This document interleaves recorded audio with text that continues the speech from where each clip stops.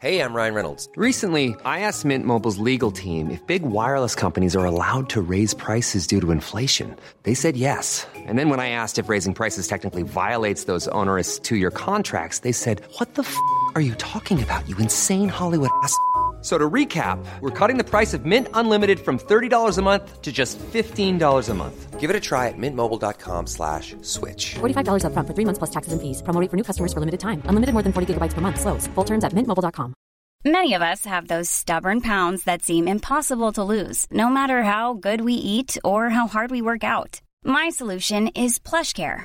PlushCare is a leading telehealth provider with doctors who are there for you day and night to partner with you in your weight loss journey. They can prescribe FDA-approved weight loss medications like Wegovy and Zepbound for those who qualify. Plus, they accept most insurance plans. To get started, visit plushcare.com/weightloss. That's plushcare.com/weightloss.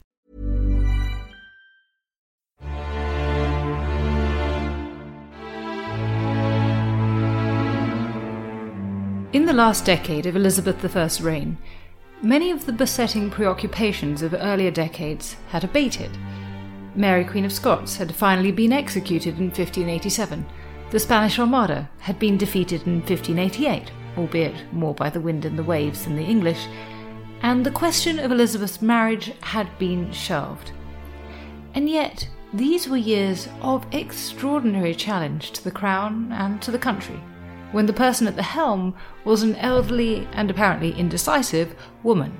Although the poets and painters of Elizabeth's court were busy creating the image of a perfect goddess of a queen, Gloriana, opinion on the ground seems to have been markedly different. In the early 17th century, Bishop Goodman remarked that the people were generally very weary of an old woman's government. So what can we make of Elizabeth I's last decade and her legacy? How have immediate histories of her reign continued to shape the popular narrative right up to the present day? And what should her reputation rightly be? To discuss these questions, I'm delighted to be joined by Dr. Alex Guider, Associate Professor in Early Modern History at the University of Oxford and John Walsh Fellow and Tutor at Jesus College. Dr. Guider is the author of, among other things, The Earl of Essex and Late Elizabethan Culture.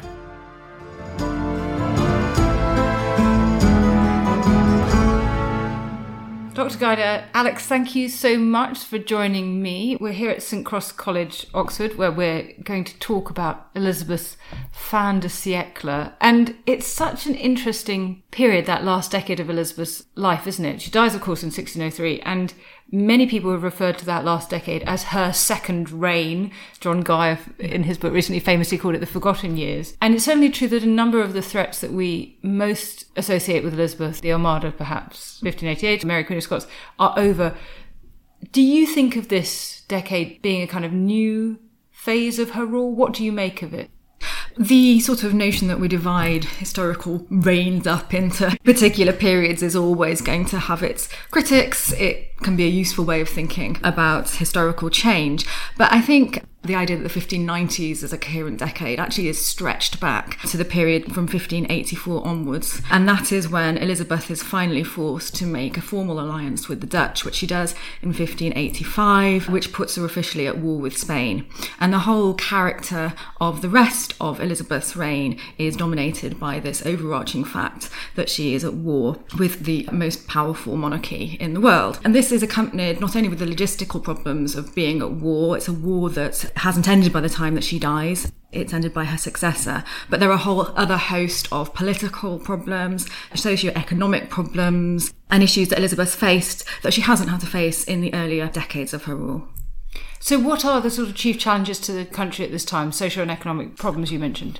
The 1590s in particular sees the worst harvest failures since the middle of the 16th century. There are periods of drought in 1593, for example, followed by torrential rains in the following 2 years, and there are periods of actual dearth where people are starving to death. This leads to a lot of social tension. Lots of Elizabeth's subjects aren't simply able to access enough food, and that brings about the conditions of social unrest.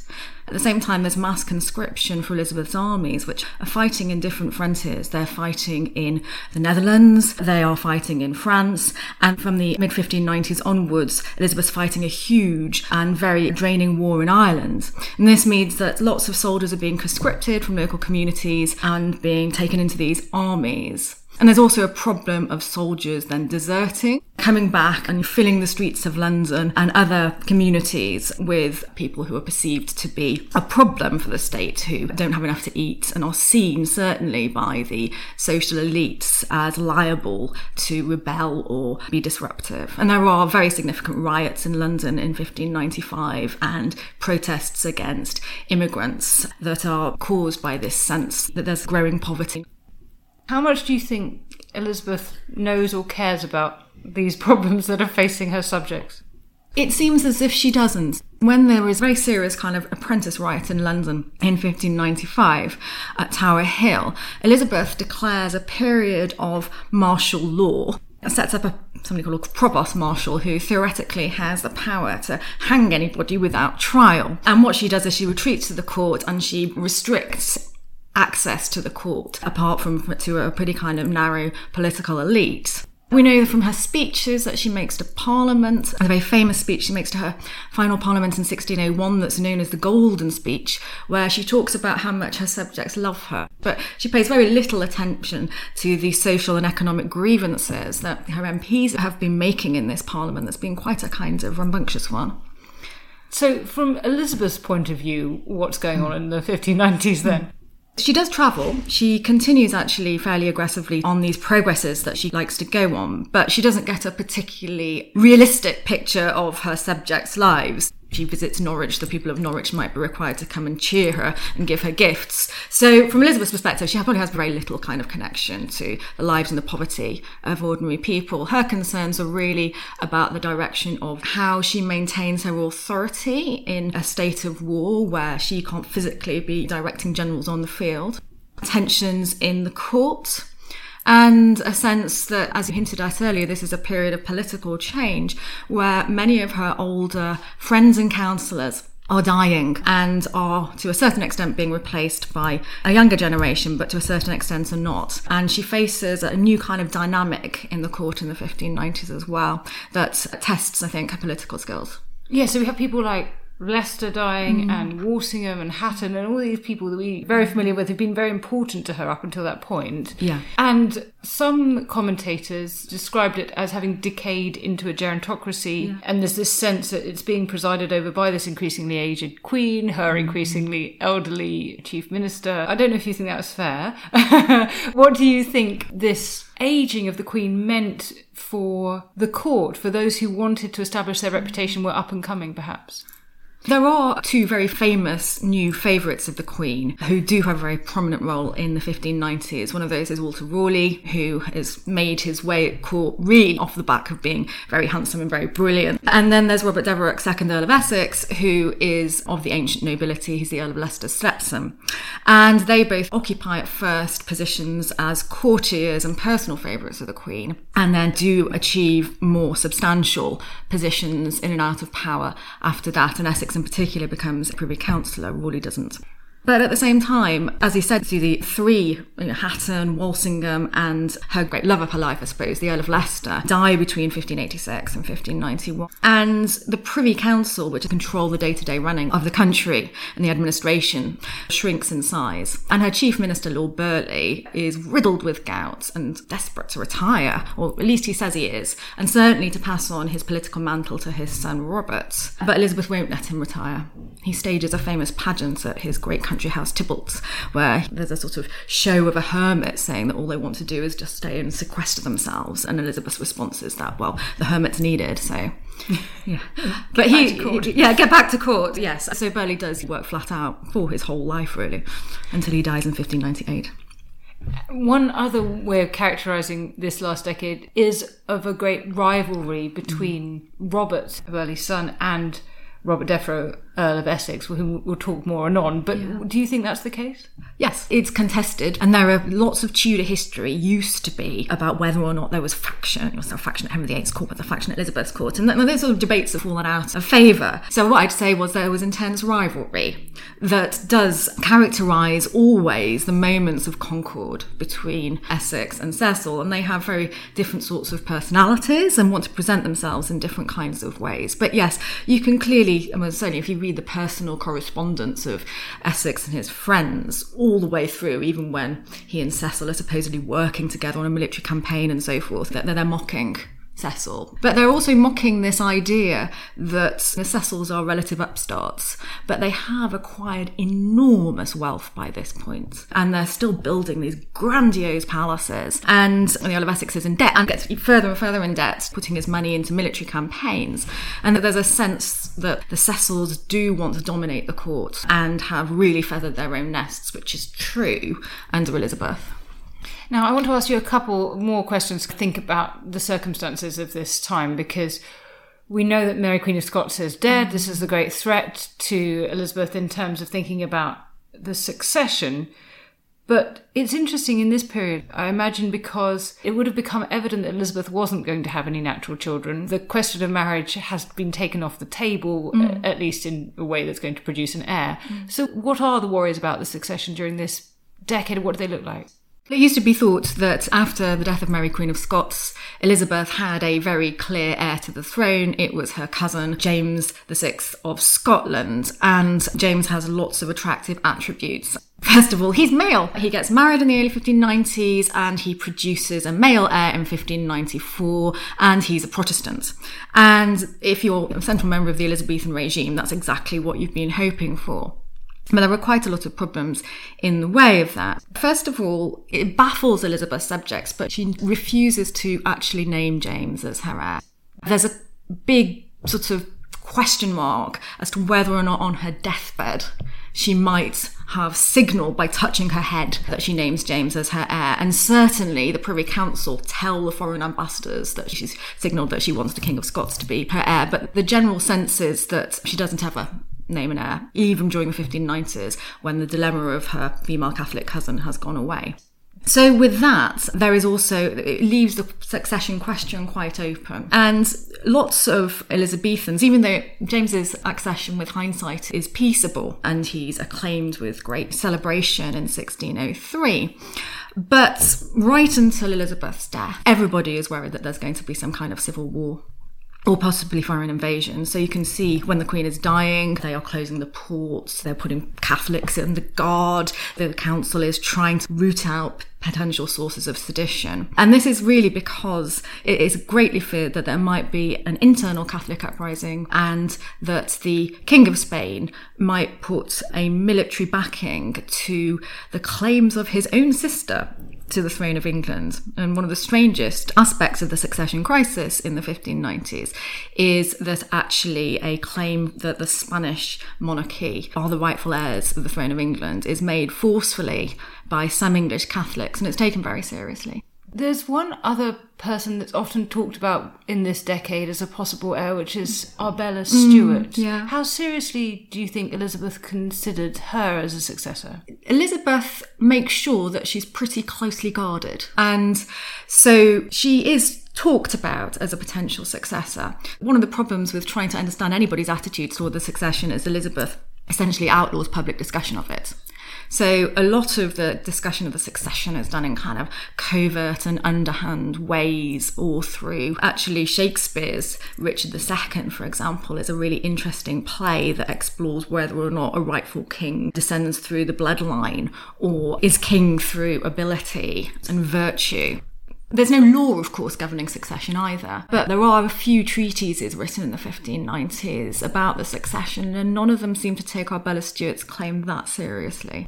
There are other plausible male heirs, and the fear if you're an English Protestant by that point is really the claim of a Catholic, a Spanish Catholic claim. Well, that's interesting, isn't it? Because Henry VIII, of course, had ruled out the Scottish line, and so we don't see the possibility of Margaret's descendants earlier in the century, but do come to the fore at the end of the century. It stimulates a lot of quite interesting kind of ideas and political thinking, actually. This question of, does Henry VIII's will, as ratified by Parliament, is that valid when it comes to thinking about the Stuart claim? Now, if you were an opponent of Mary Queen of Scots, you'd say no. If you're not an opponent of James, then you actually have to override that problem, the problem that the Stuart line has been excluded from the throne by Henry VIII's will and by Act of Parliament. And actually, that is what happens under James. The council proclaimed that he is descended via blood, and that only blood right is the true means of succession. But until the Act of Settlement of 1701, because there's no Act of Parliament that defines, or no specific law that defines how the crown should descend, as opposed to a piece of private property, there are lots of competing ways of arguing of who the legal heir might be. So interesting.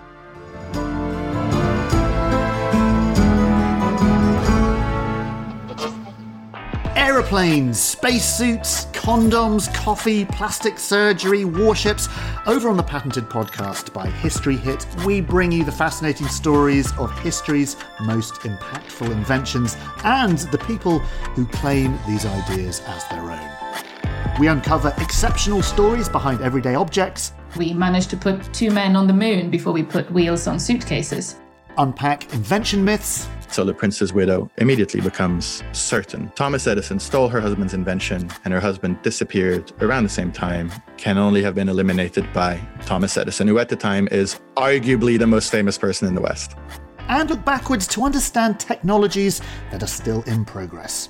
You know, when people turn around to me and say, oh, why would you want to live forever? Life's rubbish. I just think that's a bit sad. I think it's a worthwhile thing to do. And the thing that really makes it worthwhile is the fact that you could make it go on forever. So subscribe to Patented from History Hit on Apple, Spotify, or wherever you get your podcasts to catch new episodes every Wednesday and Sunday. Hey, I'm Ryan Reynolds. Recently, I asked Mint Mobile's legal team if big wireless companies are allowed to raise prices due to inflation. They said yes. And then when I asked if raising prices technically violates those onerous 2-year contracts, they said, what the f*** are you talking about, you insane Hollywood ass f- So to recap, we're cutting the price of Mint Unlimited from $30 a month to just $15 a month. Give it a try at mintmobile.com/switch. $45 up front for 3 months plus taxes and fees. Promo rate for new customers for limited time. Unlimited more than 40 gigabytes per month. Slows full terms at mintmobile.com. Hello, host of Dan Snow's History Hit podcast here. History isn't just dates and facts. It's about the incredible stories that shape our world. 3 times a week on my podcast, my expert guests and I bring you extraordinary stories of heroism, discovery, mystery, and power. Expect tales of lost tombs, daring escapes, power-hungry rulers, and those determined to bring them all down. If you're a history lover or just looking for a good tale, you'll want to check out Dan Snow's History Hit, wherever you get your podcasts.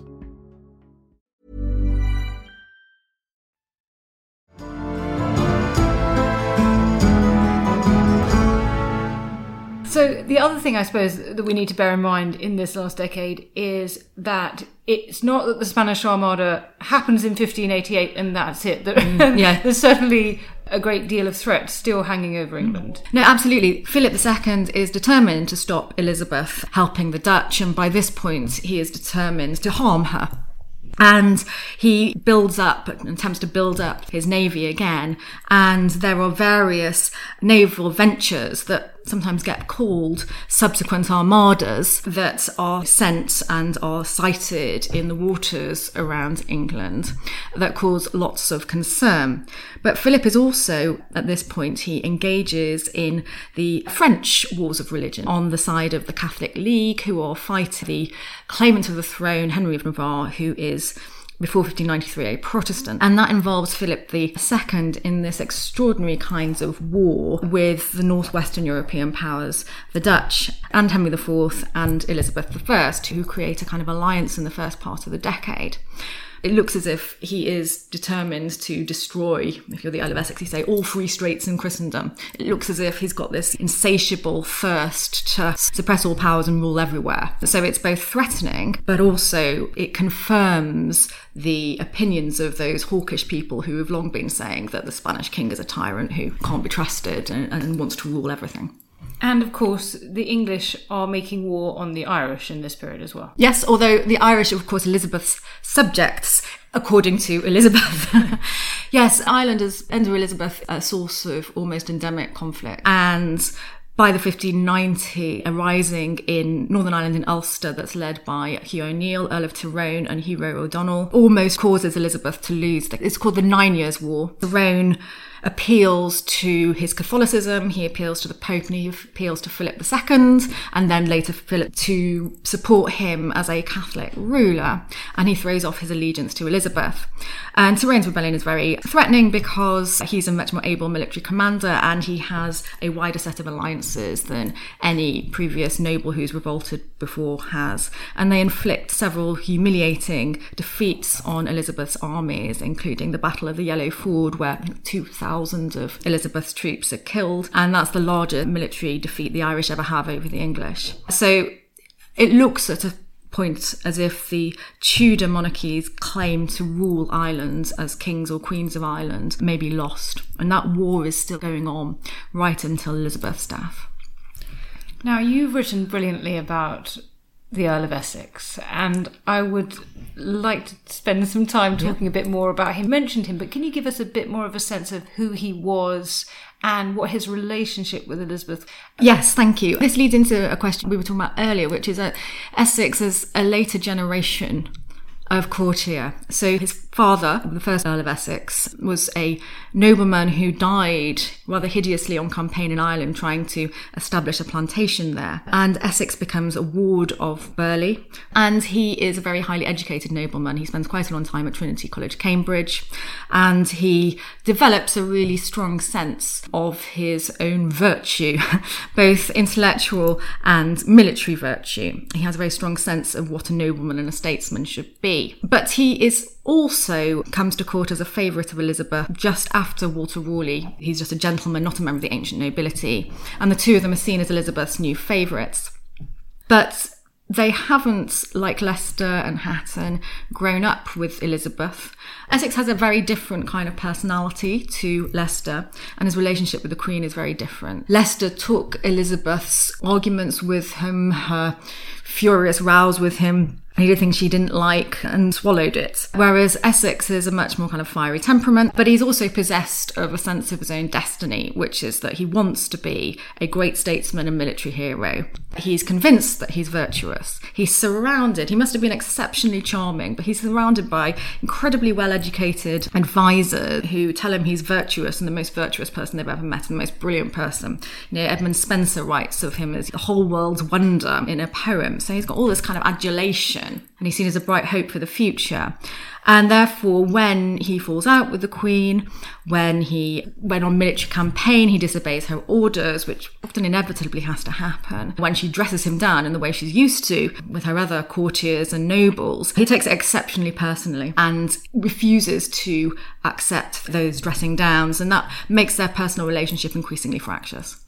It's so interesting, the intangibility of charisma. Yes. People in the past who are lauded in that way must have had something that it's almost impossible to access through the sources that remain. I think that's right. I think it's very hard for us to get the appeal of chivalry and the notion of 16th century honour. Quite a lot of modern scholars just cannot see Essex as anything other than a complete fool, but he really wasn't taken as that by those who met him. He was seen as a danger, a threat by his political rivals, but he was loved and revered, and he makes lots of connections with French noblemen who feel the same way. So he was obviously incredibly charming too. And who do you think was calling the shots? I remember reading one characterisation of him, which was that he's a sort of toy boy who's bullying this pathetically older woman who fall for his affection. That would be insulting to both Essex and Elizabeth. You might think that. From Elizabeth's perspective, the idea that she's in love with him isn't true, I don't think. The idea that she has this kind of sexual passion for him. He is the most preeminent nobleman. He's been Leicester's stepson, and he almost of his birthright deserves some kind of prominent role in the polity. She's used to having favourites, and he's the ideal master of the horse, which had been Leicester's role, a courtier who is in charge of the Queen's stables but rides with her. So he has this role at court as her companion, but it's not necessarily one based on romantic love or physical affection. He feels very strongly that it's England's destiny to be at war with Spain, and that we can't stop the war with Spain until a proper peace can be achieved, the peace where England can guarantee that Spain won't attack again. And that becomes his overarching ambition, really. And because there are other statesmen at court, particularly the Cecils come to stand for this at the end of the reign, who do think that peace with Spain might be achievable, this creates a kind of political rift between Essex and other courtiers, and Elizabeth somehow caught in the middle of all of that. So you mentioned that she dresses him down and he does not respond well to it. What happens next? There are various incidents all the way through his military career, but the most significant incident comes after a failed naval campaign to intercept the Spanish treasure fleet and perhaps to establish a base on the Iberian territory. There's a series of strategic problems there. Essex ends up in a huge argument with the Queen about his alleged disgrace. And there are a series of encounters. And the most famous one is from William Camden, where he's said to have put his hand on his sword and said that he wouldn't accept such speech from Henry VIII himself. Now, we don't know if that incident is true because we only know about it from Camden, but the sense is that he writes letters to Elizabeth that we do have authentic copies of saying, you can't treat me like this. Princes can, or rulers can get things wrong, and I know my duty to my conscience. So he's increasingly concerned that Elizabeth has a kind of arbitrary attitude to him and to the court, and that she's listening to evil counsel. And then he is sent off in 1598 to Ireland, and again there's a mist, and we have this wonderful story of him bursting into her rooms at Nonsuch. The Irish campaign is interesting because he's quite right to be aggrieved. In the campaign in the Azores in 1597, Essex's military leadership is woeful. But in Ireland, he goes to put down the rebellion in Ireland and has this hugely capacious commission that includes the ability to make peace if he wants to, and to come back to England and leave a deputy in charge. So this is all in his commission. But he also argues that the only way that Tyrone can be put down or suppressed is if he's allowed to establish a base at Lough Foyle, which is in Ulster. And it seems as if the council, or Cecil in particular, diverts the pinnaces that he needs and the provisions that he needs to Dublin instead. So right from the start, the strategy he wants is hindered. And he has reasons to therefore think that he's being done over by the people he increasingly thinks are his enemies at court. Opinion will be divided on this, but I think John Guy and I both agree that it seems as if there is certainly no goodwill towards the success of his campaign. And so, getting increasingly desperate, he makes the mistake of creating a truce with Tyrone after a discussion that no one else is witness to. Very dramatically, they talk together on their horses with no one listening to what they say, and then they agree a temporary truce after that. And so that he can be the first person to tell Elizabeth of what he's agreed with Tyrone, Essex comes back very quickly as possible to England with a small group of men to explain what he's done. Elizabeth has meanwhile been sending him furious letters saying stay in post, but he comes back and he comes to the court and he bursts in very early into her bedchamber before she's got her makeup on and before she's dressed, which is the ultimate the inner sanctum, and no one is allowed to see Elizabeth in this state apart from her ladies, and throws himself at her feet. And from then on, although at this particular point she treats him gently because presumably she might be quite afraid, from that point his political career is over and he's placed under a series of different forms of house arrest, stripped of office, publicly humiliated in a kind of species of show trial. And he, unsurprisingly, doesn't react very well to that. And what we must talk about, of course, is his revolt of 1601. Tell us what happened, but also what do you think he hoped to achieve? It's a very odd episode. It's difficult to get under the skin of it because of the way that it's presented as a rebellion. And of course, at his treason trial, the prosecution want to suggest that Essex wanted to be king himself, King Robert I. What it's clear is that he had been plotting for some time, since his disgrace, to try to launch some kind of coup on the court itself, to take the Queen into his power, to get rid of the people he thought were poisoning the Queen's ear against him, and to declare James VI first in Scotland, and to get that publicly authorised. And that way he'd be a kind of kingmaker, and he would hope to be First Minister in the next reign. And for some time, Essex had been writing to James VI of Scotland covertly and encouraging and fueling James's real concerns that he might not be Elizabeth's heir, because not only will she not name him as his heir, but James hates the Cecils because he deems them responsible, particularly William Cecil, for the death of his mother. So James listens to Essex, and James, who doesn't ever fight a battle, goes to the Scottish Parliament in 1600, and actually Convention of Estates kind of parliaments, and actually asks for money in case he has to fight a war to take the throne.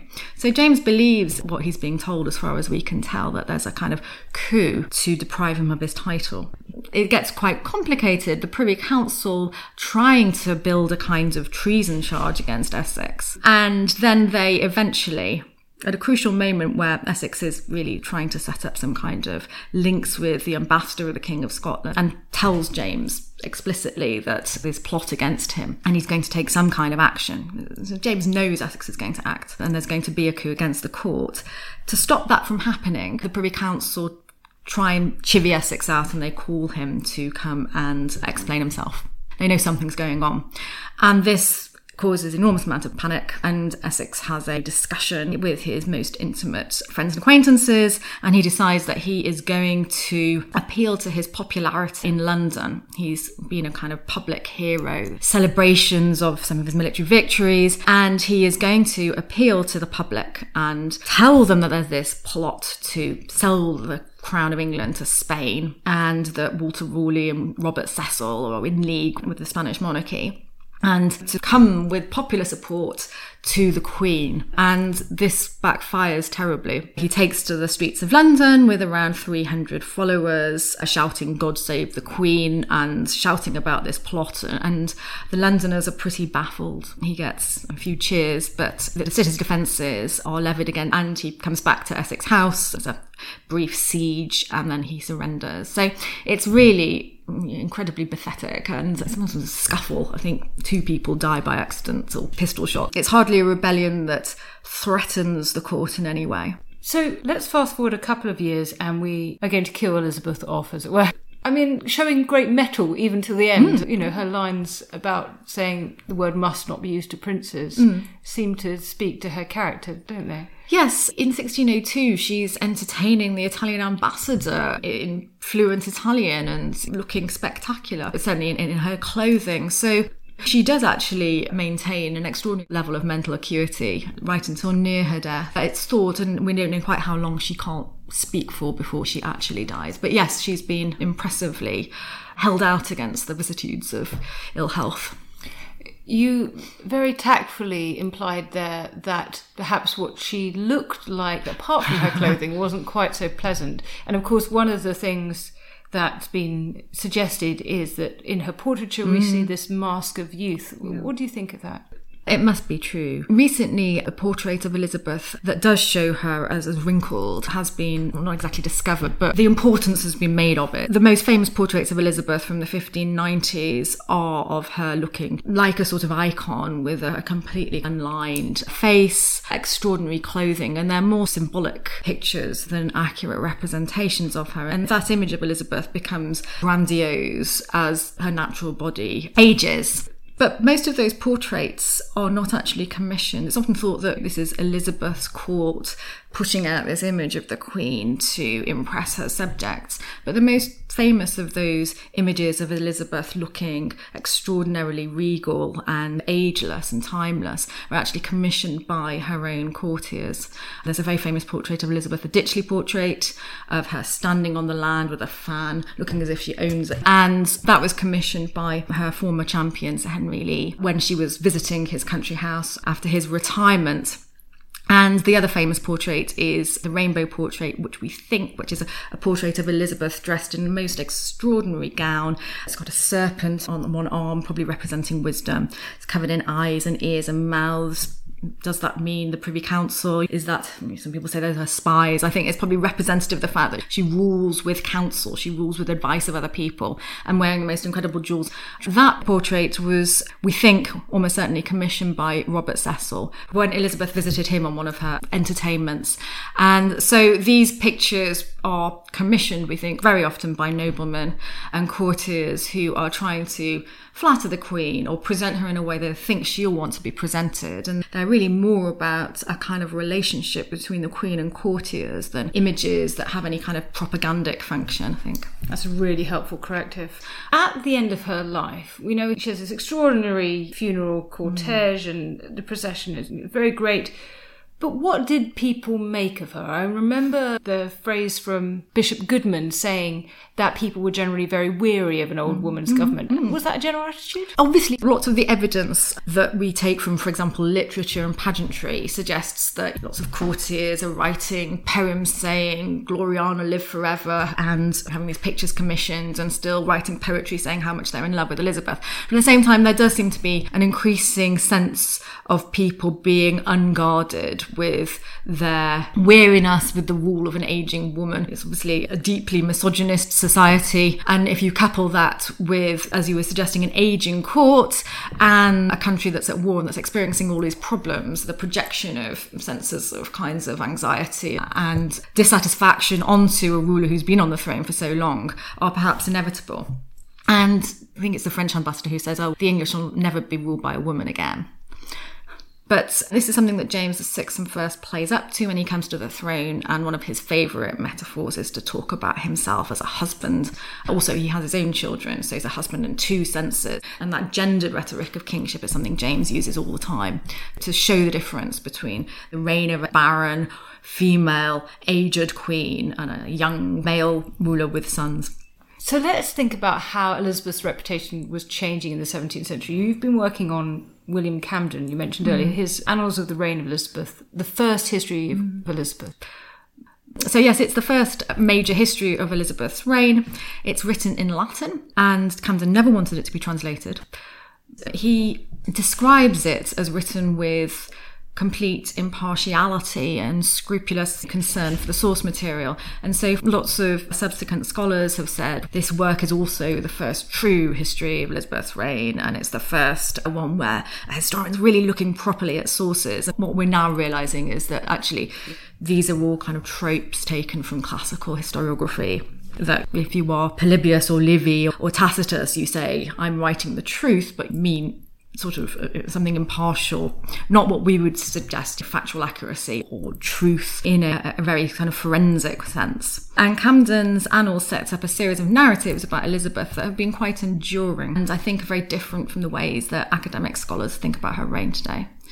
So what does Camden say about Elizabeth? How does he characterise her reign? Camden characterises her reign as a glorious triumph, not without its difficulties, and the way he balances culpability for the execution of Mary Queen of Scots is a great kind of feat of obfuscation. But overall, it sets the seeds and the tone of the reign that we have a sense of today, standing out against Spain, being an enthusiastic military leader. And actually the earliest English translations of Camden make much more out of the idea that Elizabeth was very popular with her subjects and make more out of her desire to be seen as some kind of warrior when she was actually quite reluctant to get involved in continental warfare. In the 1620s, you get a series of tracts of heroes like Raleigh and Essex, written as if ventriloquising their ghosts, lamenting the state of England today and in comparison to the state of England in the 1590s. And they are constructions to criticise the foreign policy and religious policies of James I and then Charles I, yes. So the question I have here is, this image that we have, is this something that develops in Elizabeth's lifetime, or does it post-date her? Is it a construction that's put on her at a later period? When does she become this kind of paragon of all the virtues, really? Well, it's partly a product of the court culture.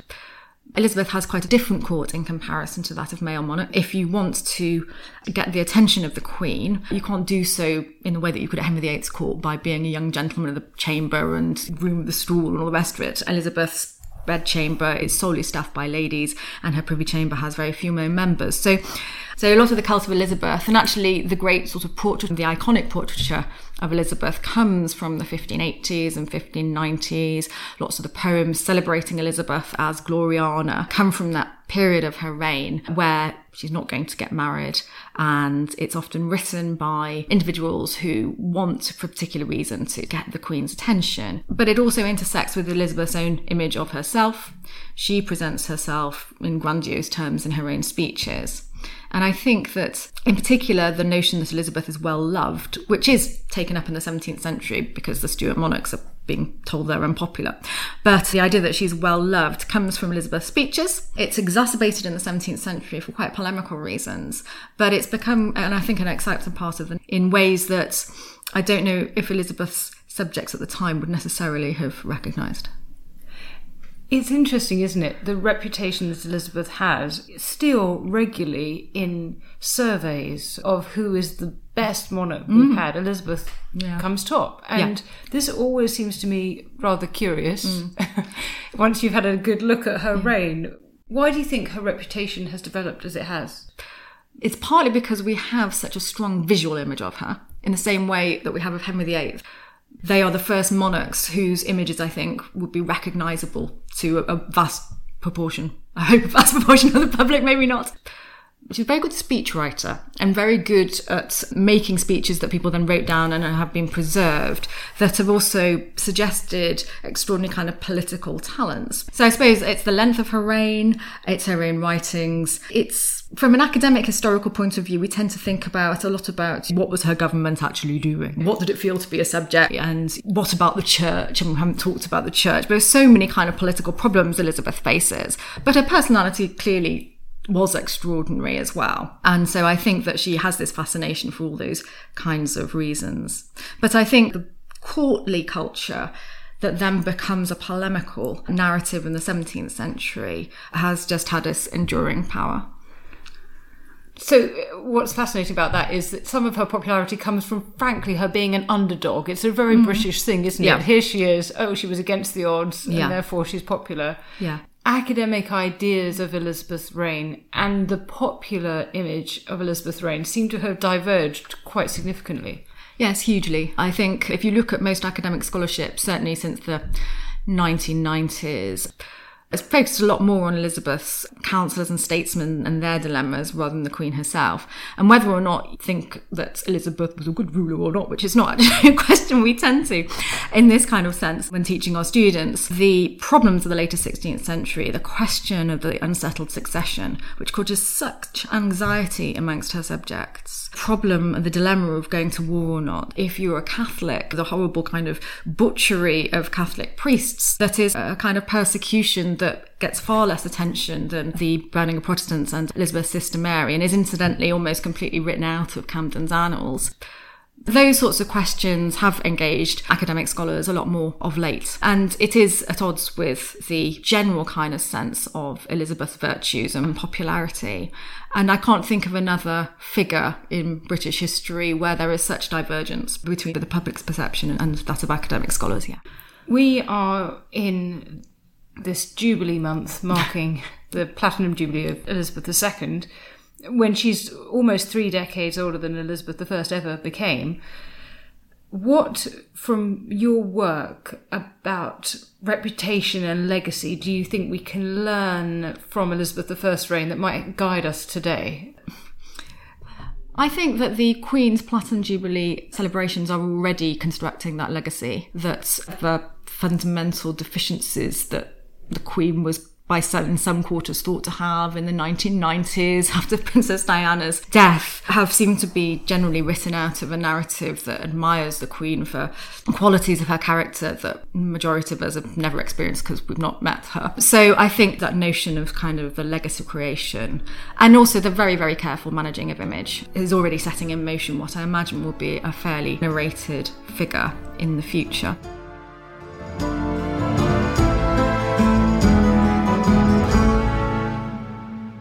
And thank you so much for listening to Not Just the Tudors.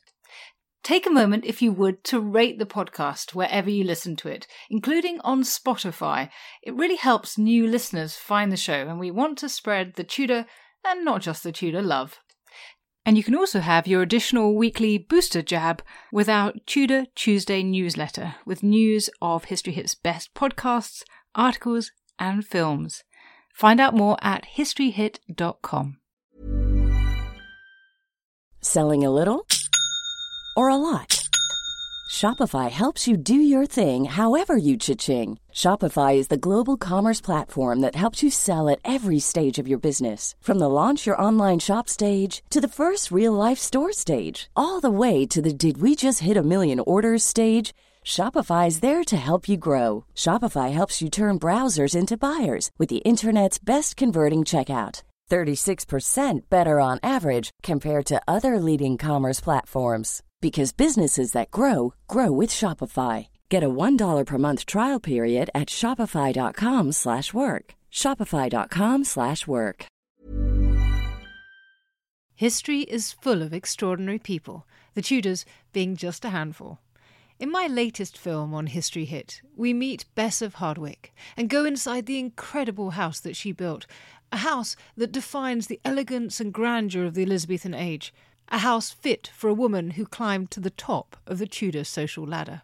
To find out more about the life of Bess and many more fascinating figures from the past, sign up via the link in the description with the code TUDORS for an exclusive discount.